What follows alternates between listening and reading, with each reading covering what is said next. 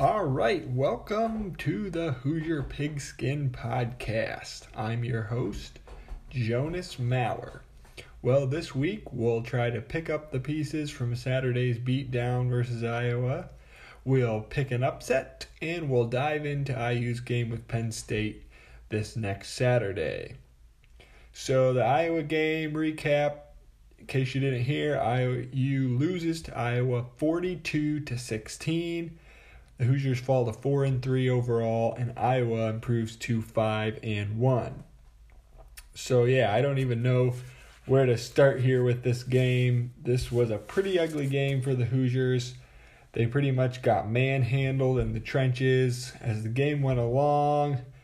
The snowball effect seemed to happen, in my opinion. Things just started getting out of control the longer the game went. Things started out okay on the opening drive. IU drove down the field relatively easily, and then it kind of stalled down in the Iowa territory, and they had to settle for a field goal. But things started snowballing out of control pretty quickly after that. IU goes 3-and-out on their next two possessions. Both of Iowa's first two possessions, they score touchdowns on. So IU's down 14-3 going into the second quarter. And Iowa's on the move again. And then that's when kind of a bright spot came up for the Hoosiers. IU's Thomas Allen gets a huge interception. IU scores 2 plays later. A 33-yard pass to Ty Freifogel from Peyton Ramsey. And so now you're like, yeah, we're right back in this thing. It's 14-10. Let's get a stop. Let's get going. And that's when a very IU football thing happened to IU. It just seems like IU has these kind of things happen all the time in these kind of games. So IU has scored the touchdown. They're back in the game. We're ready to roll. And they kick off. And the Iowa return man let the ball bounce, then picked it up. He's on the 3-yard line. He almost gets tackled 2 or 3 times at the 5. And then he takes off and just goes off down the field, jumps over the kicker, and finally gets tackled out about the 38-yard line all the way in IU territory. He ran it for about 60 yards.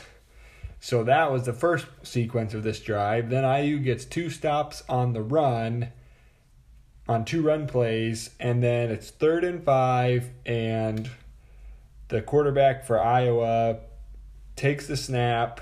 He's almost sacked 3 times. He's under all kinds of pressure, flips the ball up downfield, and the running back, who only had 2 catches all day, makes an absolutely incredible, insane catch for a 22-yard pickup, and they score on the next play, 12-yard touchdown pass.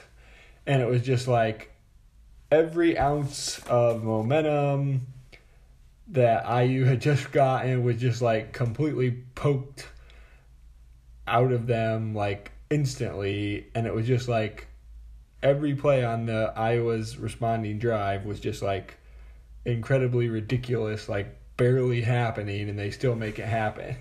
And I just say that's an IU football thing to have happen to them, because it just seems like that happens so often in these big games. So after that, Iowa ends up midway through the third quarter. They're going up 35-10, and this game is just a blowout. It just went downhill from there, and IU just was never in the game after that crazy kickoff return and then crazy play on 3rd down, and it just snowballed out of effect from there. So there's a lot of things you can point to in this game about what went wrong. Penalties, IU had 10 penalties for 99 yards. However, an interesting note on that, Iowa actually had more. They had 11 penalties for 110 yards. I know if you were tracking the game or watching or listening to it, it didn't feel like that at all. It felt more like Iowa had 1 penalty for 11 yards, at least in my opinion. But Iowa actually was penalized more than IU was. So the other thing, you could point to getting completely out-physicaled in this game, really in all phases, offensively, defensively, in the trenches, in the secondary. Iowa just played a tremendously more physical game than Indiana did. Another thing you could point to, just 5 of 12 on third down efficiencies, 0 of 2 on fourth down efficiencies.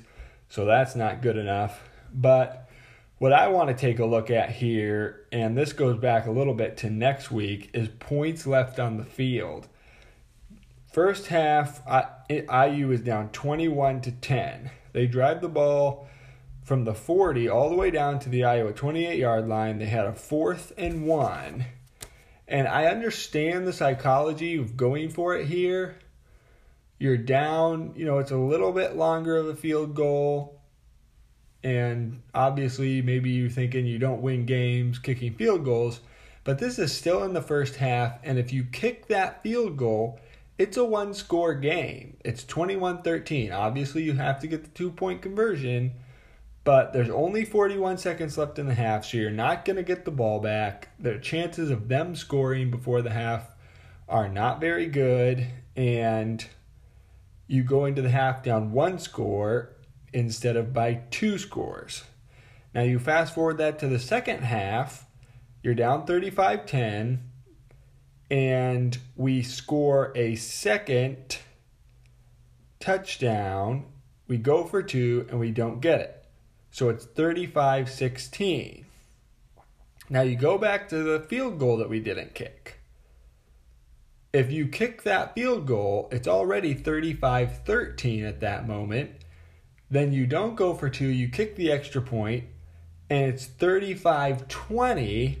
And now you're looking at a 2-score game instead of a 3-score game. So if you didn't get that, it was 35-10 when IU scored their second touchdown. But if they had kicked the field goal, it would have been 35-19. And if you just kicked the extra point instead of going for 2 and not getting it, 35-20 or a 2-score game instead of a 3-score game. Iowa punted on their next possession. Indiana gets the ball. They drive all the way down to the 6-yard line. They had a 2nd and 2, or I'm sorry, it was 2nd down and 2, yes, at the 6-yard line. Now, I know Peyton Ramsey throws an interception on that play, but think about it. If you had kicked the field goal on that 4th and 1, just gone for the extra point instead of the 2-point conversion, now you're going in to score to make this a 1-score game instead of, if you score, it's still a 2-score game. But because of the points you had left on the board, when you had scored before and didn't score the touchdown, you're still down 2 scores if they score a touchdown there. So I know it's not all black and white. It's not like we can just say, well, if you'd just done this, this, and this, you would have won the game. But I think when you're in the first half and you have a chance to be down just 1 score going into halftime, I think it's important that you go for the sure points instead of gambling slightly. And obviously it's a 4th and 1. I know you should be able to pick up a 4th and 1. But still, you get the field goal. The half's almost over. You can make it a 1-score game. I think that's the smartest thing to do. And instead, we saw this in the Ohio State game where they could have had they missed a field goal in that game, missed a 2-point conversion. It could have been a 1 field goal game at one point, and instead it was like 9 points. And so I just think IU needs to work on getting the sure points.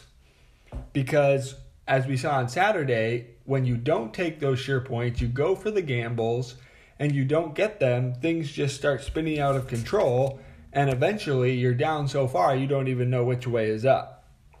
And so I think IU has an explosive enough offense that they can, you've got to keep yourself in the game early, because if you find that you're down late, if you're still within 1 or 2 scores, IU has a chance to win the game. But when you're gambling in the first half and not getting it, now all of a sudden you get into the second half and you're down 35-10 and you feel like all is hopeless, and it pretty much is. So that was the big takeaway I took from the missed opportunities for IU.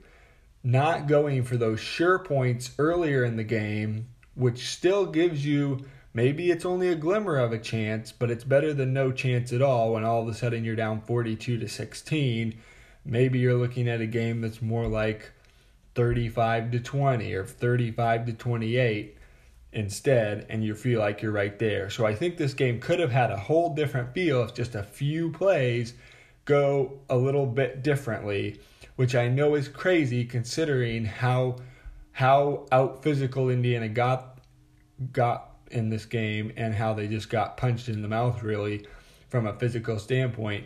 I think when you look at just a few decisions and a few plays, the interception at the goal line, not going for the field goal, this could have really been a completely different outcome, which is one reason why I think IU isn't maybe in as big a trouble as this score and just watching the game indicated.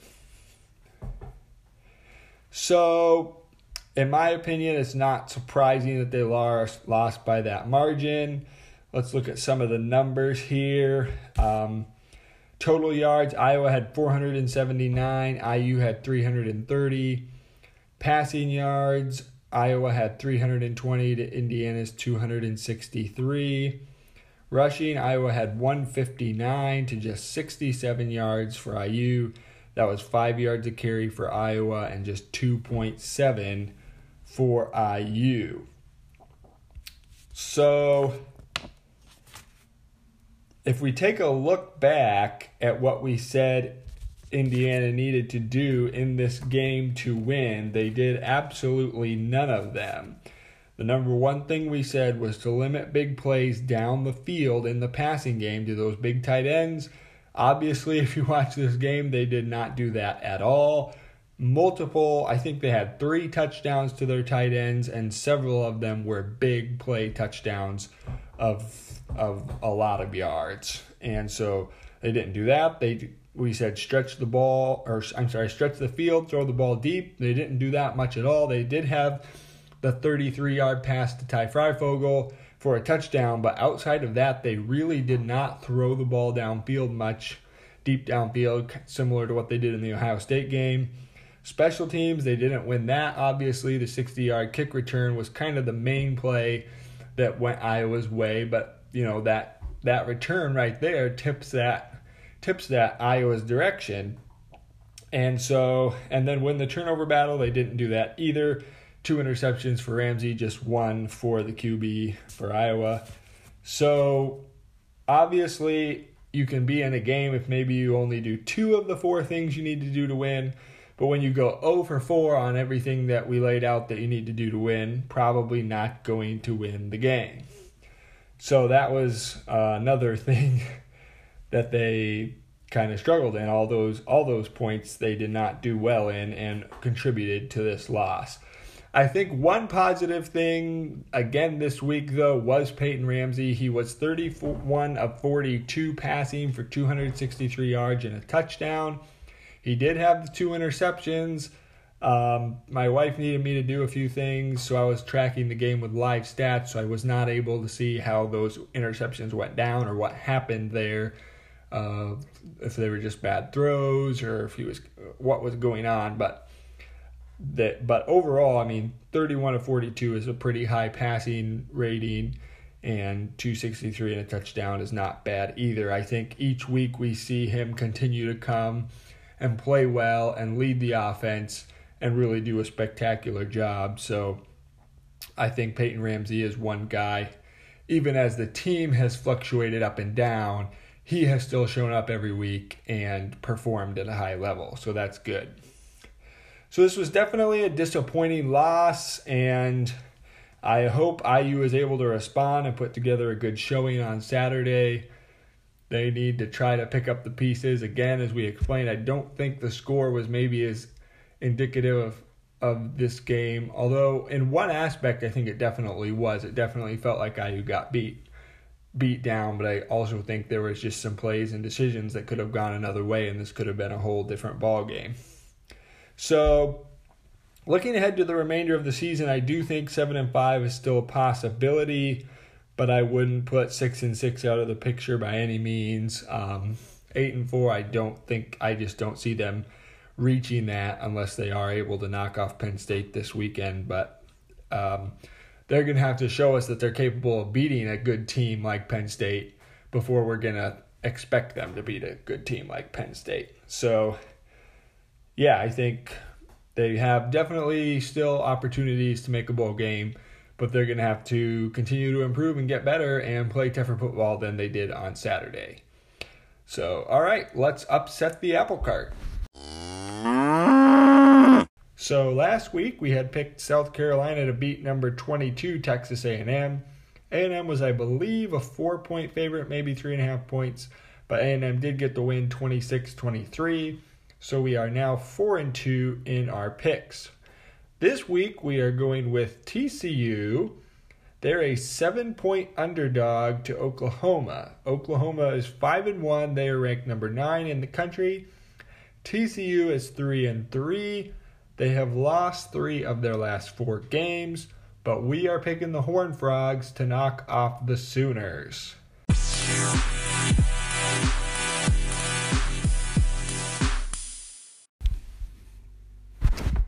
So now we'll preview the Penn State game.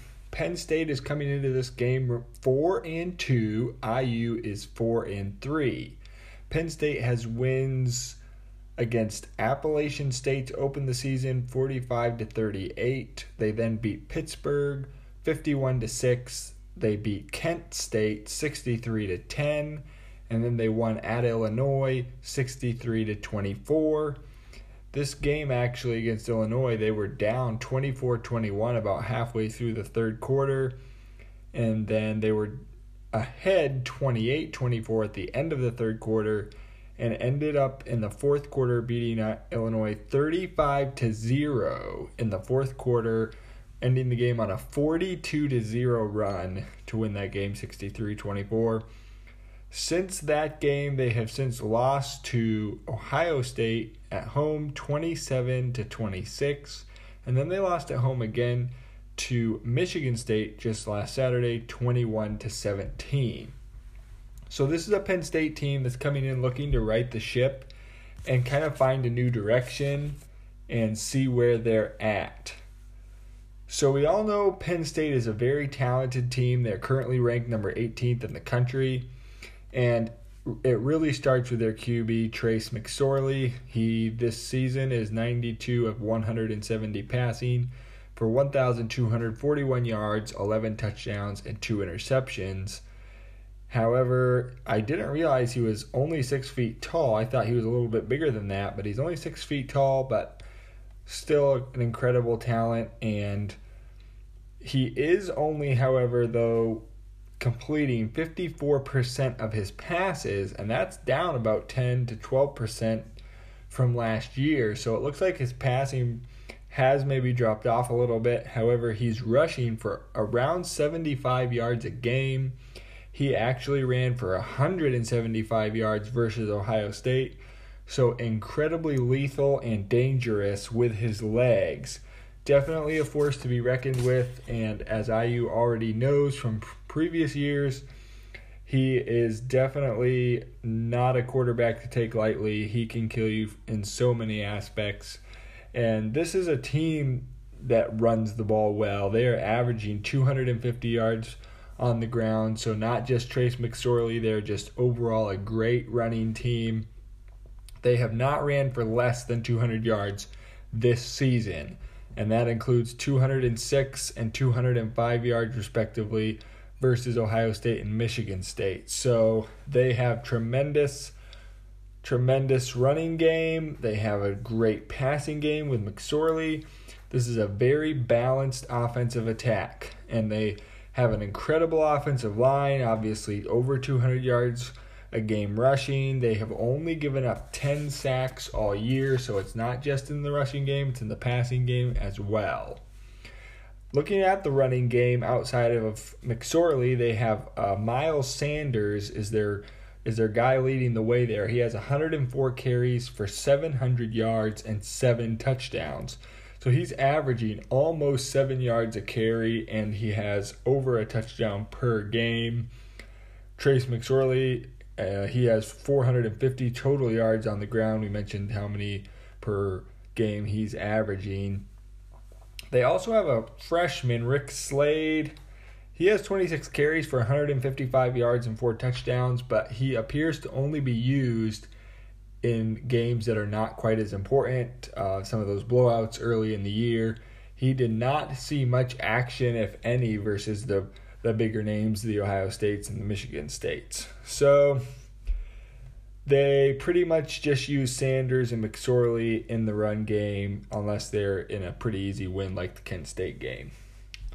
Looking at their wide receiver core, they have several guys they utilize here. Their main guy looks to be number 1, KJ Hammer. He has 18 receptions for 374 yards and 5 touchdowns. He is only a 5'9" freshman, very quick, very fast, and he leads them in yards. It looks like they have several other freshmen that they have in this core that they use, including a big tight end that they really like. So this is a younger wide receiving core, but definitely a lot of talent there. But they are a little inexperienced. They do have a couple upperclassmen. One guy that sticks out to keep an eye on for this game, I think, maybe a sleeper to have a big game, is Juwan Johnson, number 84. He's 6'4", he's a junior, and he has 19 catches for 221 yards and 1 touchdown. So it's a very young but very talented group of wide receivers. Definitely not just a couple guys that you can zone in on. They've got 5 or 6 guys here who can all catch the ball very capably. One thing to note here that I thought was interesting, they are not very good on third down efficiency though, which is kind of surprising when you have such a good offense with a good line. They are well below 50%, only converting about 30 to 35% of their third down conversions. So that'll be something to look for in this game with IU, how well IU can keep them under control on third down. So looking over at the defensive side of the ball, this is a very experienced, very good defense. The secondary, I believe, is their strength. They're very good against the run, but I would say they're even better against the pass. They have a very experienced secondary. Their safeties, number 17, Garrett Taylor, and number 4, Nick Scott. They're a junior and a senior there. They combine for 63 tackles and 2 interceptions. They have a senior cornerback, 6'1", 203 pounds, number 21, Amani Aruri. Boy, this is a weird name to say. Aruare. I don't know. 23 tackles, 2 interceptions, now that I've completely butchered his name. And so, yeah, this is a very experienced defense and even more experienced secondary. They do have some freshmen they sprinkle in there who are talented, but very much experience dominating this defensive line. The linebacking core would maybe have a little bit more of the youth in this defense, with the secondary and the D-line having a lot of experienced juniors and seniors on there. We mentioned Penn State's offense on third down. They are holding their opponents, though, to even worse than that, holding their opponents to only about 25 to 30% third down conversions on the season. So that's definitely going to be, again, looking forward to the IU game, IU being able to convert on those third downs, because they have not done real well the last few weeks. They're giving up just 21 points per game. Compare that to IU, who is giving up 28 points per game. So, again, cannot stress enough how good this defense is. So, let's take a look. What can IU do to win? Well, number one, first and foremost, it is contain Trace McSorley. You cannot let him make big plays with his legs. When you get pressure in the backfield, when you're getting around him, you've got to hold him. You've got to keep him in there. You've got to sack him. You've got to force him into an incomplete pass. We cannot let Trace McSorley, when the play is broken down, go off on a huge run or make a huge play in the passing game. Number two is on the offensive side of the ball. That's throw the ball downfield, stretch the defense. We saw that work so well versus Ohio State. They did not do that much at all versus Iowa, and we saw how good they can be when they do that versus Ohio State. And so throw the ball downfield. I know this is an experienced secondary, but I don't think throwing the ball short against them is going to help you any more than throwing the ball long. So Ramsey is a good decision maker. He does have maybe more interceptions than we'd like to see, but he throws the ball a lot, and I think that he's perfectly capable of stretching that defense. I think IU's going to have to find number 3.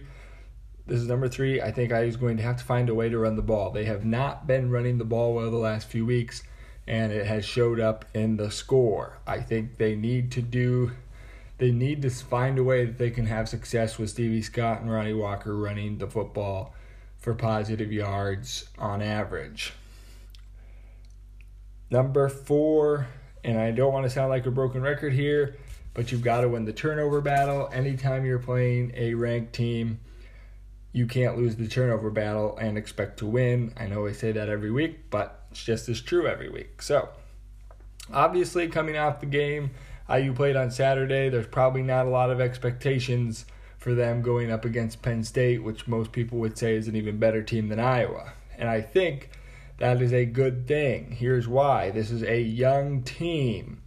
And when you look at all the games this year where there was high expectation and energy about things looking really good, the Michigan State game looking to get to 4-0, the Iowa game, let's get to 5-2. These are good teams, but we think we can beat them. They have far underperformed. You could even argue the FIU game, first game of the season, a lot of excitement, expectation. They didn't perform to the level that maybe they could have. On the flip side of that, look at games where there was little to no expectations, like when they went to Ohio State. No one was expecting them to compete at Ohio State, and they go in there and play a tremendous game. You could even say the Ball State game and the Rutgers game were similar. I know they had a clunker in the second half versus Rutgers, but when you look at games where the expectations are not super high, when there's not a lot of attention on them, they seem to perform much better than when there's a lot of attention on this team. And I think maybe that has to do with the youth and there being so many young players on this roster. So let's see here. So yeah, that being said, I do think there is a possibility for an upset here, and I think the recipe is there, but I don't really see it probably happening. I think IU has not proven that they can win these games yet, and until they do, we're probably not going to be picking too many upsets against them. So I do think Penn State probably ends up winning this game. I just don't see Penn State losing 3 games in a row. But it will be interesting to see how they handle coming off back-to-back losses at home in Happy Valley. Not very happy in Happy Valley right now, I'm sure. So yeah, we do have Penn State picked. I think our score prediction is 31-21 Penn State, sorry. So I think what we mainly want to see coming out of this game is IU just get back to playing good football, good disciplined, solid football, get their mojo back, be playing with some strength and energy out there, and try to build headed into next week's game versus Minnesota.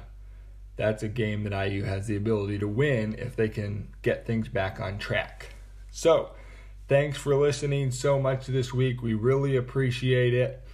And I just wanted to take a moment here at the end of the podcast to kind of go over the list of platforms that we are available on. I know I've kind of throw out some this and that at the end of the podcast in the last few weeks, but I'm going to give you a complete list on where you can find us. So, we are available on Google Podcast, Spotify, Stitcher Podcast, Breaker, Castbox, Overcast, Pocket Cast, and Radio Public.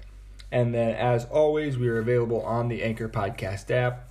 That is our host platform. I noticed on Google Podcast that one time an episode didn't come up for a couple days after we had posted it.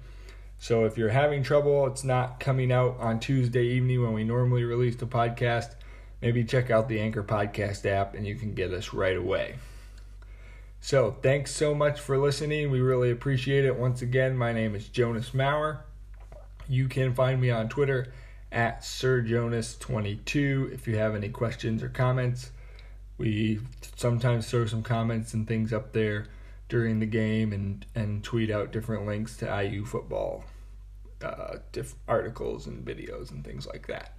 So thanks again. Have a great week, and we'll talk to you all again next week.